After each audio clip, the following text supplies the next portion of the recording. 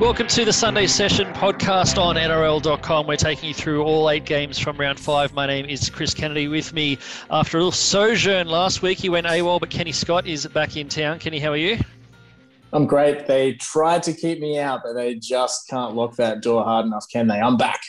Just couldn't quite manage to keep you away. And this week it is our very great pleasure to join or to host from the Melbourne Storm, Chris Lewis. Chris, thank you for being here. Hey, thanks for having me. It's good to be here. I get straight into it. You've played, I think it was 4 straight games to start the season. I know the whole team was probably pretty keen to get Harry Grant back, but unfortunately for yourself, I mean, 18th man duties. What was that sort of whole experience like? Did you know at the start of the week that you were the guy to take the 18th man duties if Harry was back, or how did that all pan out? Yeah, Craig told me at the start of the week that if Harry was back, I'd be out. So I was sort of ready for it, but I was trying to push Harry over at training, just sort of keep him down, play with his confidence as it went on. But no, he came through the week, and it was if you're missing a game, it's good to miss for the Origin hooker to come back in and lift the team as a whole. A little bit of a different, I guess technically a different duty for 18th man the last fortnight, because you're not out of the game once the game starts. You kind of got to sit there, and if there's some foul play or some HIAs, you may actually find yourself still thrown into the fray. Was that sort of a different mindset at all, or you just sort of take it as it comes? Yeah, it is a bit weird, and we didn't really know how to handle it. So I sort of was sat on the bench and wore the bib and sort of tried to keep warm the entire game, but it's kind of draining when you're probably not going to get on there, but you just sort of, you see someone go down, or you see, a bit of a late shot on someone, and then you jump up and you think, oh, maybe this might be my chance to get in there. But it's just a bit of a different atmosphere. You can't just sort of switch off and watch the game. And I guess the season to date, you guys obviously had a couple of real tough road trips, round 2 and 3, back with a huge bang in round 4 and round 5. Must be just a nice feeling. I know you would have wanted to win those 2 games, but a nice feeling to really sort of hit some momentum now. Yeah, it was just good to not have Craig chasing us around after the loss. It was pretty terrifying for those 2 weeks. So, even though we know, the bounce of the ball had gone our way, we could have won those 2 games, but they're still very serious when you lose a game in Melbourne. So, it's just sort of expected that we produce better than that. So it's good to be back in the winner's circle for sure. And there's still lots of things we can improve on from last month. Chris, you joked about pushing Harry Grant over at training. I would imagine, all jokes aside, that competition for spots is pretty fierce. Yeah, it is. It's, at the same time, I think, everyone knows that, you've got such a good coach and good coaching staff that they're the ones that are going to make that decision, and you got to trust them to make the right call. I think someone like Tom Eisenhuth even came in and played a really good game against the Broncos. Played a really good game at the start and back row, and then he gets put back to the bench because you got the Origin Australian back rower coming back in. I think that's healthy to have that level of competition. It drives everyone to go as hard as they can, but yeah, you just sort of trust that the coaches will get it right, and you just do everything you can, and hopefully you can sneak on there. But so also when you do get, it's good that you've been trusted. You know what I mean? You get sort of trusted with that responsibility. If they're putting you in there, they're not just putting you in there for no reason. Well, yeah, with a team as with a culture as well renowned as Melbourne, I guess if they're putting the faith in you to get into the team, then that you must be doing something right. Yeah, that's it. And I think that's when you get your debut, you know what you've done is enough to impress them. You just got to go out and sort of play the game that you've played before and do the little things right. And if they're willing to put you out there, then what you're doing must be enough. So still on Melbourne and that famous culture, I think Josh Adokar said possibly at the beginning of the season, if you want to become a better footballer, go to Melbourne. What's it like for you, having come from a pretty solid career in the Q Cup up to NRL level with a team like Melbourne? What's it been like for helping your footy skills and your general game knowledge? Yeah, I think just being able to bounce ideas off, especially when we were in lockdown last year. I was cornering Cameron Smith for 3 coffees every morning and talking football with him. It's pretty handy. You're living with blokes like Felice Kafusi, who's like I said, a really well regarded back rower, and playing ping pong against him, and then you drag him over to watch some video, and you can sort of work on little things that you've spotted, or you can come to him with different ideas, and And if you want to talk about running a ball playing shape, you talk to Kenny on the other edge. There's a lot of good footballers around. It's amazing to have that level of expertise, and that's all you do. It's sort of, I was teaching in 2018. I was teaching all year, and 2019 even I was teaching all year and playing footy in the afternoons. It's a definite difference to come in and all you got is the best footballers in the world just bouncing ideas around off each other. Yeah. I was going to say, is that sort of all on hold now? I guess it'd be tricky to keep your toe in the teaching with you got sort of not only the full-time footy, but also what we've had with COVID and everything else. There must be a fair bit going on. Yeah, I'm a realist. You got to do 10 days. You got to do 10 days a year to keep your teaching qualification up, and pay a fee. So I've been keeping that up. I got my days in at the end of last year teaching at Redcliffe. So I got a little contract in to keep my qualifications up to date. So if I need to, I can go back and start teaching again. Now that you are in and around that sort of full-time squad, you've, like I said, you just played a month of games straight, having broken into the team last year. You must be really sort of setting your stall out to try and play some consistent NRL over the next sort of few years at Melbourne, surely. Yeah, I think that's the goal. But again, you've still got Dale Finucane to come back into that team from last night. So there's a lot and then you got Branko Lee's playing right now. So you got a lot of talented footballers just floating around looking to get in there. So I'll just keep doing everything I can and hopefully the cookie crumbles my way a bit. How it happens, if I get a game, put my case forward and hopefully I can keep sneaking games in. What about, I guess, just the team in general? We sort of talked about the back-to-back wins. We've seen, Ryan Pappenhausen absolutely lighting up the highlight reels and the score sheet. Harry Grant's come back into the side. It seems like everyone's sort of really humming now. Heading into the Roosters next week, how do you feel like the team's placed? Yeah, I don't know. I feel like watching the game yesterday, I had a pretty good seat for it actually. And I feel like at different times we really were humming. There was a lot, there's a lot of good things to watch. But then I also saw those periods where whether we switched off or whether we sort of got out of our role a bit. There's a lot of room for improvement. And I think with Harry and Brandon playing together and blokes to come back, and I think we're still sort of we lack that composure that we had when Cameron was there. That sort of just kick into corners and break teams down. I think there's a lot of places for us to improve, and I think we'll need to improve in all of those areas to beat the Roosters. They played some pretty good footy last week. Yeah, for sure. You mentioned Cam Smith a couple of times and the chance for yourself to pick his brain when he was in the full-time roster, and Craig Bellamy's sort of mentioned a few times in press conferences that the team's still learning to play and live without Cam Smith. I guess having such a dominant player, probably the best player I've ever seen, certainly the best of his generation, barely miss a game for the basically 20 years, it is going to leave a gulf. And obviously having Harry back in that 9 role is going to help, but it's just something I guess it's going to take a while to adapt to. Yeah, it's not even all necessarily the on-field stuff. As much as he was a great player, it was the way he set the culture, and if training was a bit off, he could slow things down and sort of get everyone back on track. And it takes a while for new leaders to step up and take control of things that way, like off the field as well, if you know what I mean. Like that little, the composure we have, have everyone's preparation perfect and all that sort of stuff. He was very good at that side of things. So it's just going to take a while for us to adjust to that. Chris, here's a teaching-related question for you. Your history and English, I think, your two subjects. High school kids can be somewhat rambunctious, and I'm sure you've had to bring them into control sometimes. Have you taken any cues from Craig Bellamy on how to really deliver an authoritarian speech? I think if I threw one of Craig's speeches out in the classroom, I'd be on the tools the next week. So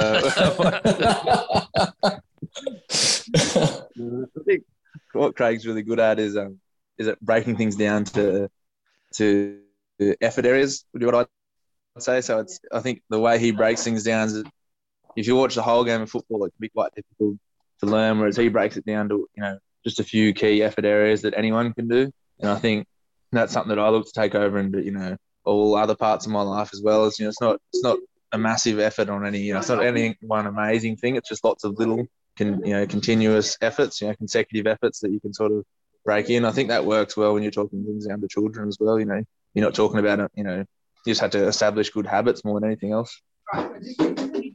Well, Chris, that's probably all we've got time for on the Sunday session, but thank you so much for stopping by and sharing your insights on the Storm's season to date, and fingers crossed we see you back in that 17 for the blockbuster against the Roosters next Friday night. Yeah, mate, I'll be pushing Harry around at training. I'll get back in there, don't you worry. Good to hear. Tie his shoelaces together or something. So we will get cracking on the other 7 games from round 5, starting off with the game that just finished, the Parramatta Eels up against the St George Illawarra Dragons at Bankwest Stadium. And a bit of an upset, this one. The Dragons, I think we've said about 3 weeks in a row, they were better than we gave them credit for at the start of the season.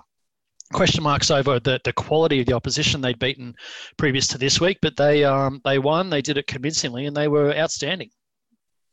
Yeah, it was a bit surprising, wasn't it? Because, as you said, we've been saying, should give Dragons more credit than we have previously, but they also haven't really played anyone that tested them. And I thought Parramatta would be a lot better in this game, but I also didn't think that the Dragons would be so good in this game, because they were just, there's no other way to describe it. They were just really, really good. They obviously they'd been well drilled for this game. Their defense was outstanding. Their intensity and their runs was outstanding. They never sort of seemed to lose their way. They weren't going for quick and easy points. They just, kick to the corners, maintain pressure, et cetera, and it worked. It was amazing. few former Eels came back to haunt their old club. I thought Daniel Alvaro was outstanding, thrown into the fray nice and early when Blake Laurie was taken off with that, I think it was a cork to his leg, and Alvaro just in everything in the middle, along with guys like Vaughan, Tarek Sims, Phil Mayono. They really set the tone through the middle. Corey Norman, I'm not going to say it was a 10 out of 10 game, but he certainly controlled proceedings well. But man of them, I haven't seen the man of the match, but I assume it was Matt Tufty. He was just magical at the back. I think they scored 4 tries. He scored 2 of them, and he set up the other 2. It was just a brilliant performance from the fullback. I know it's early days, and Adam Clune's played 1.5 games or something like that. But when Ben Hunt is fit, what are they going to do? Are they going to bring him straight back in, or do you think they'll sort of have them both running in the team somewhere? Yeah, no, it'll be what they were doing beforehand, which is Ben Hunt in the 7 and Clune back to reserve grade. And I mean, they basically use Braden Williami as the utility, because if they get an injury, Williami goes to centre and Jack Bird covers almost every spot on the field. So Bird can go to, fullback or halves or whatever it is. So that's how they sort of run that. So yeah, Clune's a pretty handy backup to have coming in, but no question that what their spine is when everyone's available. I just wanted to give a quick shout out to their edge defence more than anything. Their Eels are pretty good at shifting wide and finding some metres out on the edges, and that right side with Zach Lomax and Michaela Ravalawa, the Ravalawa-Sivo battle we're all looking forward to. I think Ravalawa won that hands down. He absolutely crunched Tom Opacek a few times, but Zach Lomax rocked, I think it was Nathan Brown. It was 140. He absolutely just sat on his backside in the second half there. I think Dragons quite possibly have the best centre pairing in the NRL now that Jack Bird's hit his straps. I think he had something like 7 busts tonight, Bird. So you put him on the left side and Lomax on the right side. And, Cody Ramsey is still definitely a work in progress. But the other 3, it's a pretty formidable 3-quarter line. Yeah, I think you make a really good point. In that you could tell the pressure put by the Dragons to the Eels made them panic. So normally, I think the trick is, well, run out of ideas, sort of go towards the edge and give it to Fergo, and he'll find something, whether by design or just sheer luck. And they just couldn't do it, and they kept making silly mistakes trying to get around them. And the Dragons held strong.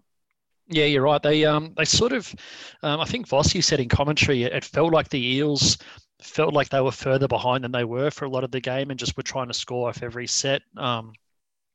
Bryce Cartwright came on and pushed an absolutely awful offload a couple of minutes into his time on field. It was first game of the year after a delayed start due to a broken jaw. He had a poor kick in the second half on the 4th tackle, which I don't think was in the playbook. So he's really going to need to. We all say, it's the way he plays and he likes to try and create things, but you can't just be coughing up cheap possession when your team needs to get in the grind and they haven't earned the right to play that freewheeling style. I felt Mitch Moses was probably a little bit hampered. He didn't have his best game. And other than, Isaiah Papali'i, who I've talked about, I feel like every week, was just phenomenal again. Starting on an edge with Madison out, he scored the try that was, threatened to start the comeback, the first try of the second half. He spent time in the middle once Cartwright came on. He just was in everything. He's very close to buy the season after 5 rounds. I thought he was magnificent again.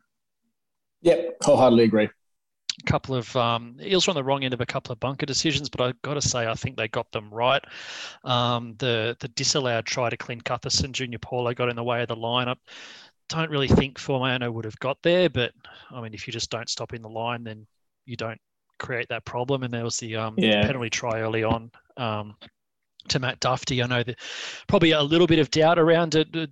Matt Duffy's obviously got jet-powered boots on, but I guess the fact that the upright was would have had to get around the upright was probably creating a bit of doubt. But I thought probably penalty try was the correct decision, and if it wasn't a penalty try, it was a sin bin to Nathan Brown, and Dragons probably score anyway. So, at the end of the day, a very well-earned win to the Dragons. They've now won 4 in a row. Eels level with them on 4 wins from 5, but Penrith alone at the top of the ladder. We will move into the earlier game, which I believe you were in live attendance for. I'll just let you. What do you make of that one at the end? Yeah, I don't know. Like, I just, like a whole bunch of other sad people, made the pilgrimage to Leichhardt Oval thinking, oh, this is going to be a really great Sunday afternoon. Tigers are in the frame to win here. It's not going to be particularly easy, but, Leichhardt Oval, big occasion. The Cowboys have had a terrible season. The Tigers need something to sort of kickstart, get back on track. This will be the game. And they just, the first half, they served up like a cold, steaming pile of manure. It was awful. And like, I know maybe you're hanging out for like a forensic blow-by-blow, really detailed recount of what happened. But to be perfectly honest, I was at Leichhardt Oval, so I didn't really see anything. But it was just, I mean, the Hammer scored a try from 30 meters out, 3.5 minutes in or something like that.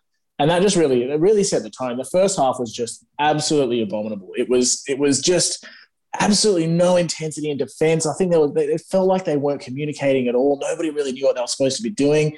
And I think they had just expected Leichhardt to sort of win the game for them, or, Tommy Raudonikis Memorial Day will magically make us win the game without actually having to plan for anything. People will come and say, second half comeback, blah, blah, blah. But really, I mean, you can't go into halftime 28-6 and then come away without winning the game thinking that there's any positives to come out of that, because there's not. There was, the comeback was interesting. I think they scored like four pretty quick tries. But as soon as they had that disallowed try to this David Nofaluma's second try, I think it was disallowed. Like, the wind just went out of their sails completely. And then the Cowboys got possession and scored straight away. Like, it was really disappointing stuff. I don't want to get too angry and too worked up about it, but I'm just really disappointed in where the Tigers are at the moment. They've completely regressed from the last 2 years where they seem to have been building. I think they've recruited quite well, but there's just something's not working, because they were horrible. And, credit to the Cowboys. It wasn't all just the Tigers being bad. They were actually quite good in patches as well. Not in patches. They were quite good for most of the game. Defense probably wasn't their strongest suit either, because they did concede 30 points. Bit of the old Toyota Cup days coming in there. But, I mean, it's a pretty long trip, Townsville to Leichhardt Oval, and not many. And they haven't won there for since 2000, I think, something ridiculous like that. About 20 years, yeah. Yeah, so congratulations to them for that. But that was just unacceptable, an unacceptable game for everybody involved. For me, it was the lack of intensity in defence in that first half. There were some schoolboyish errors as well, but just getting caught flat-footed. And I think Todd Payton, we're starting to see glimmers of what he's going to bring to the Cowboys in the future, because they had a plan to go to that their left side, the Tigers' right side defence early and spread it, and that worked to great effect.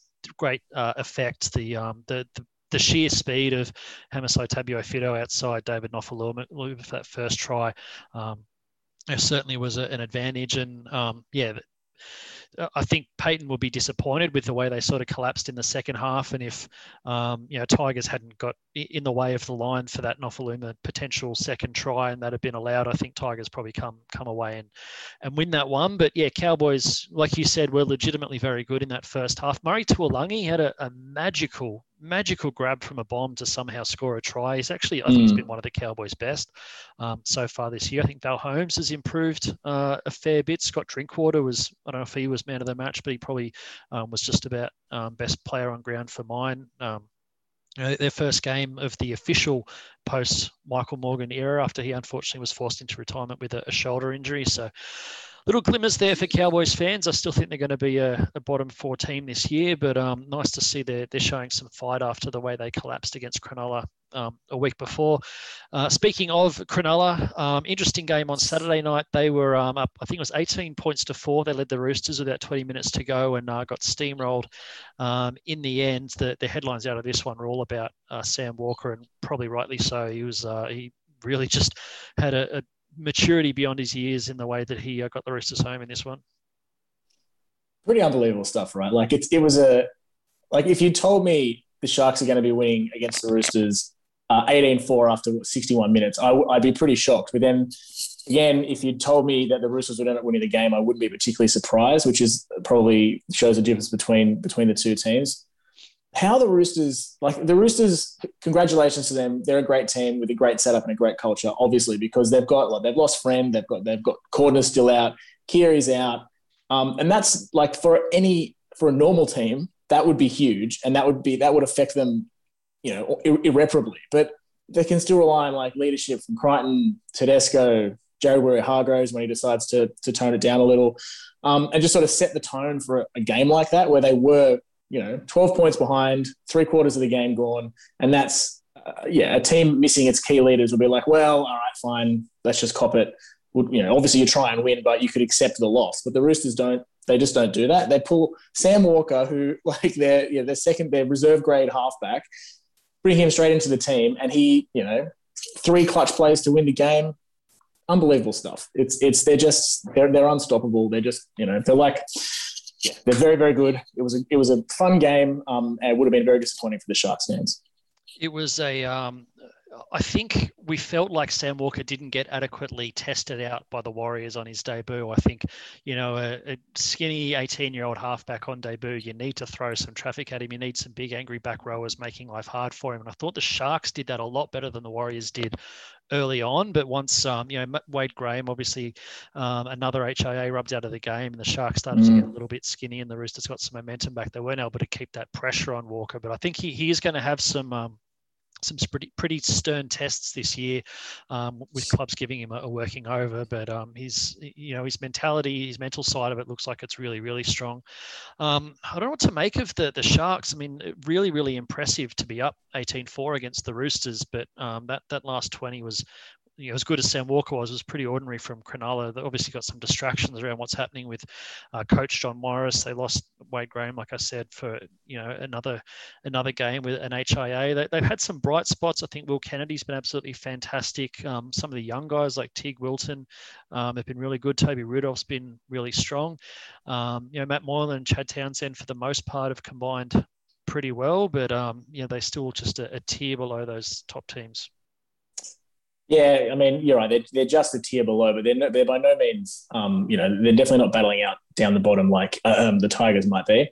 But like the Roosters are a team where you're never going to be better than them for a full 80 minutes because they're just that strong. And I feel like had the Sharks held on to that ascendancy for like another 5 to 7 or 8 minutes, they probably would have got away with that one. It's just that the gap, a 20-minute gap, is too long a window to let the Roosters get on top of you. And that's, to be on top of the Roosters for, a majority of the game is a feat in itself. They just needed to keep it up a little bit longer. And I think the Roosters wouldn't have been able to, to score those winning points. But, I guess hopefully they'll learn from that and move on. But they're playing quite well. But you're right, distractions from coach, reports around coaches being replaced. I don't know. Do you think they would have known that before last night? Yeah, the players know what's going on. I think there's been media attention around it. They know that there's moves afoot to replace John Morris as coach. I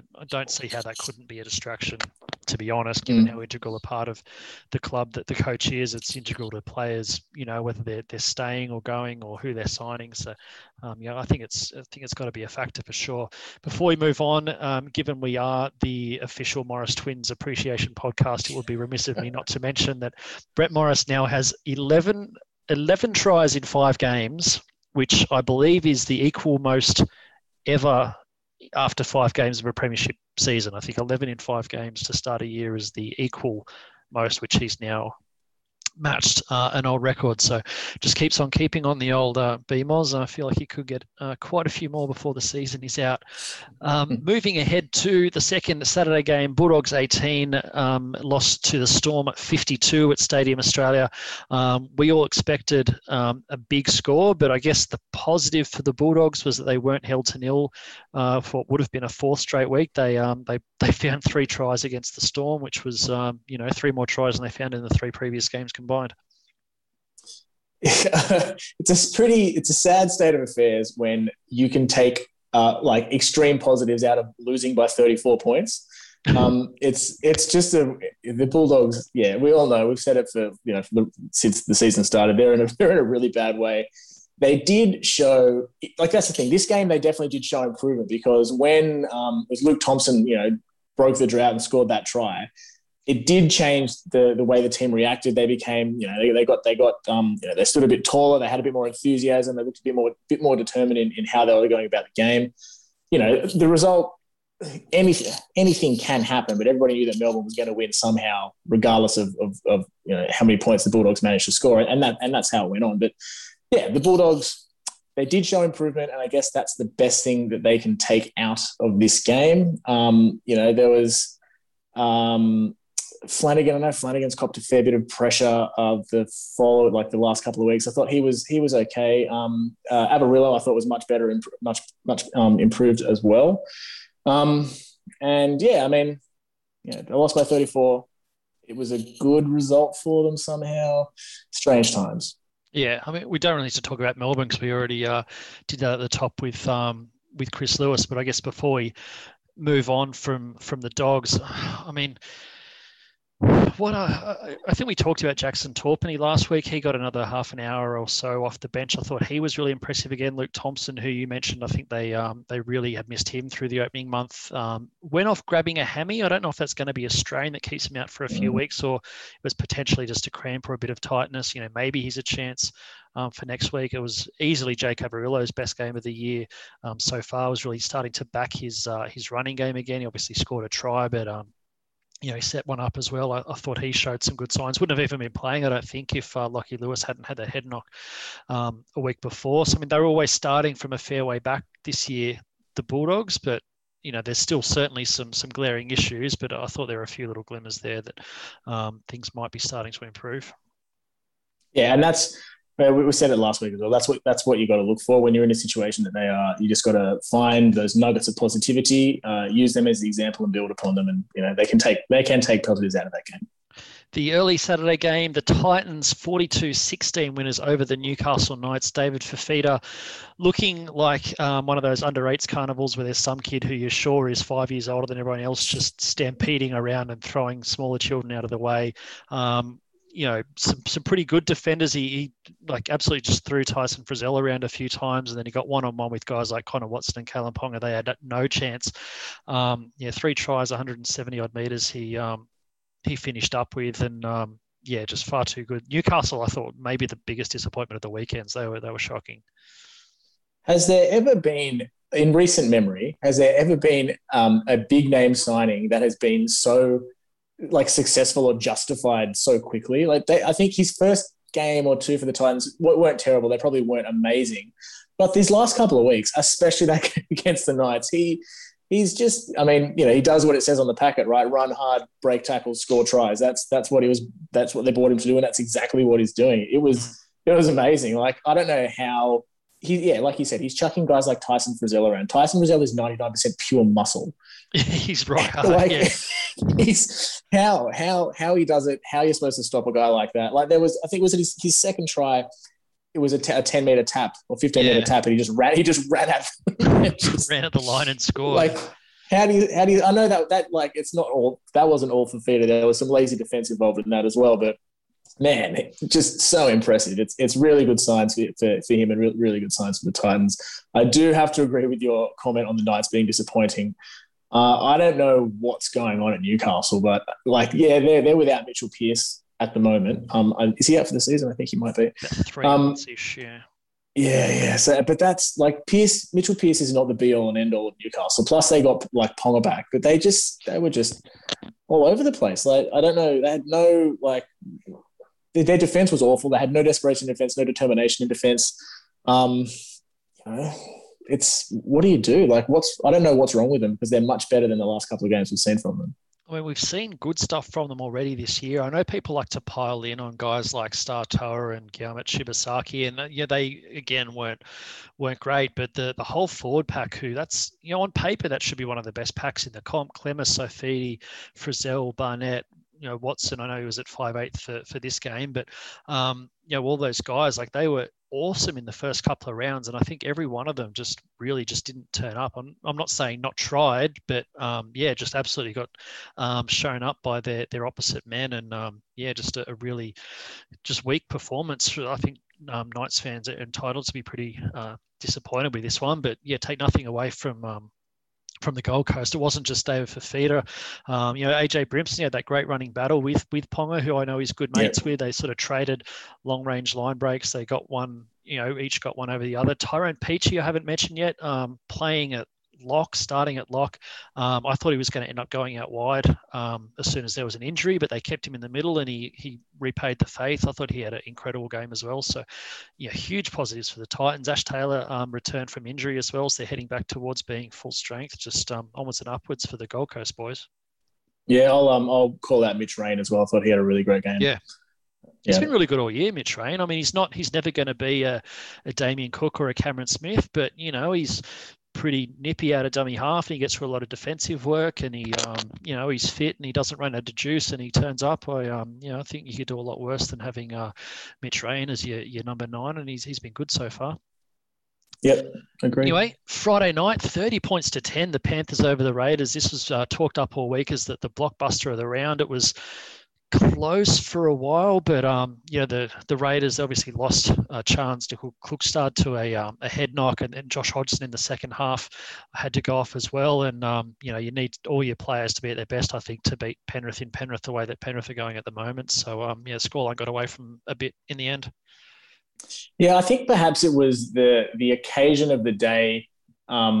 Just sort of boosted the Panthers that little bit more to really, really, really take to the Raiders. So it was the 91 grand final reunion, Panthers old boys, blah, blah, blah. And I mean, I'm guessing here, but I'm sure there would have been some kind of like pre-game meet and greet talking about, the vibe that the 91 team had, and they lost they lost the 90 grand final and second chance, blah, blah, blah. They're in a great spot. Compare that to where you are now, boys. Go out there and absolutely smash those Raiders.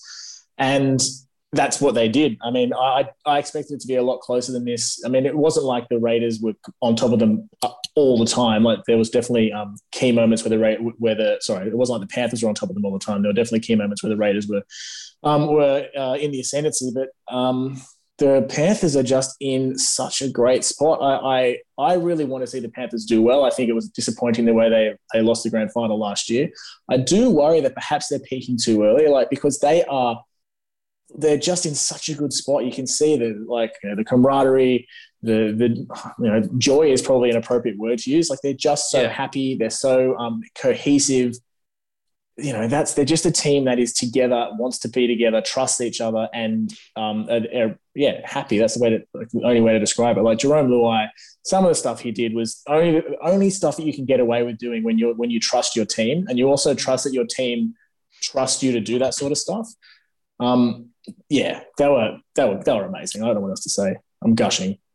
Yeah, I mean, they just were really, really ominous. The halves were both excellent. Cleary wasn't really doing anything eye-catchingly spectacular. I mean, until he latched onto that intercept try in the last couple of minutes, but he's so composed at the moment. He's calm. He's kicking really, really well, kicking the corners. He's balancing really well with Luai, and Luai's sort of that, the free spirit 5'8", and Cleary's the controlling halfback. They just seem to the really perfect sort of yin and yang at the moment. And Isaiah Yeo, who I don't think, I think people are sort of cottoning on to just how good he is, but I still don't think he gets anywhere near the raps that he deserves. He's had a, phenomenal season so far. Fisher Harris, the last 24 months, been one of the best middles in the competition. They're just very, very ominous at the moment. And for some reason, every single week, they seem to end up with 53, 55, 60% of the ball. You talk about them peaking too early, but if they're going to hold on to 55, 60% of possession every game, they're not going to get tired because they're the ones making everyone else tired. So I'm not sure how you stop them at the moment.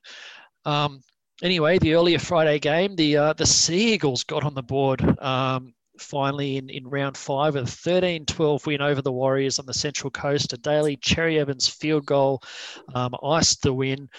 Pretty poor, really, I thought, from the Warriors. They were definitely missing some cattle. Obviously, their halfbacks out long term. Adam Fanua-Blake, their major signing, missing for the middle, along with Bunty Afoa. They're definitely missing some troops, but even so, look at the players that Manly are missing and the form of the respective teams. I thought the Warriors should have done better than they did in this one. Yeah, this was really disappointing from the Warriors. And I think it all just came down to their attack just didn't seem to have any direction. The only way I can describe it,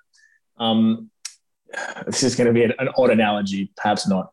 So I used to play OzTag, and I was quite bad at it because I'm not very fast. But the way I would always be the one that let tries in because surprise, surprise, because there'd be these like Benji Marshall wannabes on the other team, and if you hold the line, all they can do is just sort of dance around and not do anything until somebody like breaks the line and tries to tag them. Then you create the giant gap and they run through and score.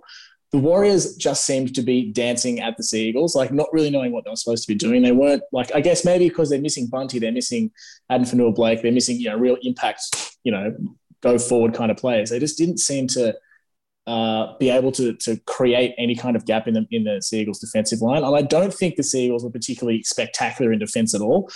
I just don't think the Warriors really had, what's the right word, like direction in attack or impact in attack, and that's what really let them down. They should have won this match. I don't want to say easily, but they shouldn't have lost this match. That's what it comes down to. And I think it was, they just didn't know what to do when they had the ball in hand. Yeah, like you say, it was just a bit disappointing. Plenty of excuses for them, but missing a few guys who aren't going to be back, or certainly not soon. So they're going to have to figure out a way to do better with what they've got. But I mean, I guess the flip side of the coin, Manly has been an absolutely torrid first month of the year. Players missing through injury, huge scorelines against them, the worst opening month in the club's history. 75 odd years they've been in the competition. They were sort of celebrating like they won a grand final when the field goal went over, but you could just see the emotion and the relief and the catharsis of finally getting that first win out of the way. You could kind of just tell how tough it had been for them. Yeah, and they had some great moments in this game as well. Like the Saab try from a kick off the scrum from DCE was, spectacular. So they weren't afraid to sort of, chance their hand and just try whatever would work for them. But you're right. When that field goal went over, you could just see the way everybody reacted was, the monkey's off the back and they can probably move on. Sounds like Tommy Turbo is pretty close to returning, which obviously they've been stinging for. It will become even more pressing if Dylan Walker's to miss some game time. He went off with like a hamstring injury. So, I'm not sure that Dylan Walker was ever the answer at fullback. They've got other guys there like Morgan Harper and Tavita Funa that could probably do a similar job filling in. But if they do get Tommy Turbo back coming off a win, then, things might start, again, I don't see them making the finals this year, but things might start to get a bit better for them.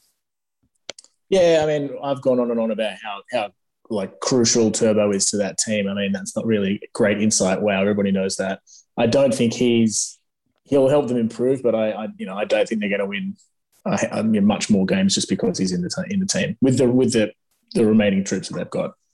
Starting to look like neither of those teams are going to be a factor in the finals at the end of the year. But I guess we'll wait and see. The Rabbitohs 35-6 winners over the Broncos at Stadium Australia on Thursday night.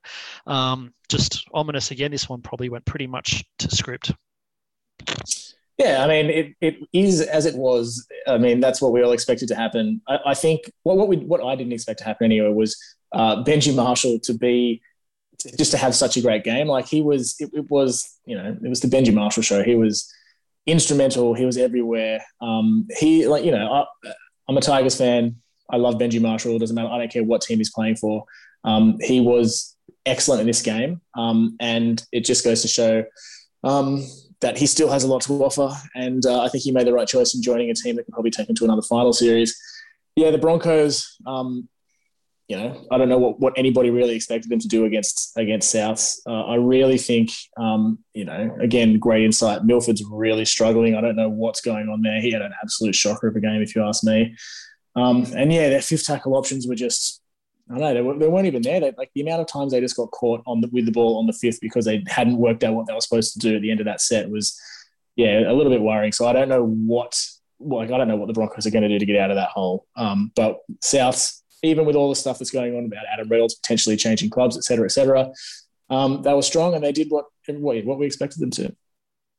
Yeah, I was covering this game for NRL.com, so I was in the press conferences and the sheds afterwards. So, to follow up on a few of your points, first of all, Benji Marshall, I did expect exactly what we got from him, which was just to slot in absolutely smoothly. He's such an old pro and it's such a good system, and he spent so long already alongside Cody Walker and Adam Reynolds and Damien Cook and Latrell Mitchell. I kind of just thought he's going to come in. He's not going to play like Cody Walker necessarily, but he's going to play like Benji Marshall in the South system and do really well, and that's what happened. Latrell Mitchell we haven't really talked about. He was phenomenal.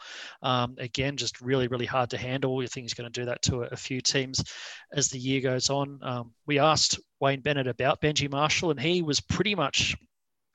just couldn't believe still that Souths got Benji Marshall that late in the piece for that sort of a price, and no other club swooped on him. But people were sort of questioning why are Souths getting Benji Marshall? They don't need him. They've got Cody Walker and Adam Reynolds. And I think we've seen through 5 rounds exactly why Souths got Benji Marshall. And that's without even seeing the impact he's having on the youngsters around the club off the field, which I'm sure is absolutely immense.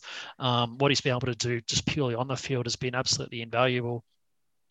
For Brisbane, I was in the Kevin Walters presser, and it was just really confusing to me.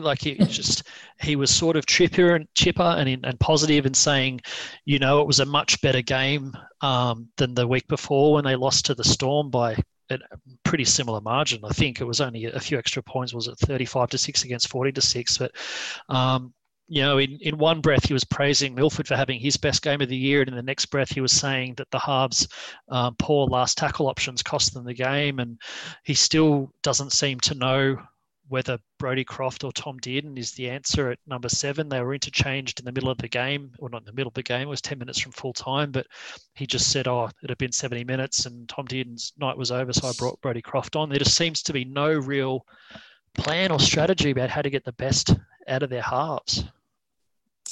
Yeah, it's a real interesting one. I thought Kevin, Kevy, I don't know what we want to call him. He's got this network of Broncos old boys that are sort of standing around him and, giving him the emotional support. I don't know, just trying to the PR support, and that's great. But I don't know what the coaching staff, what their plans are, or who do they recruit to sort of get them out of that hole? Maybe Adam Reynolds is what they need. Who knows? But it's always, it's lack of leadership and it's lack of maturity. I don't know what they're supposed to do, but it sounds like Kevin doesn't really know what they're supposed to do either. Yeah, speaking of Adam Reynolds, he was gracious enough to come and speak to us journos who were pestering the club to speak to him. Obviously, he's in the news due to his contract situation.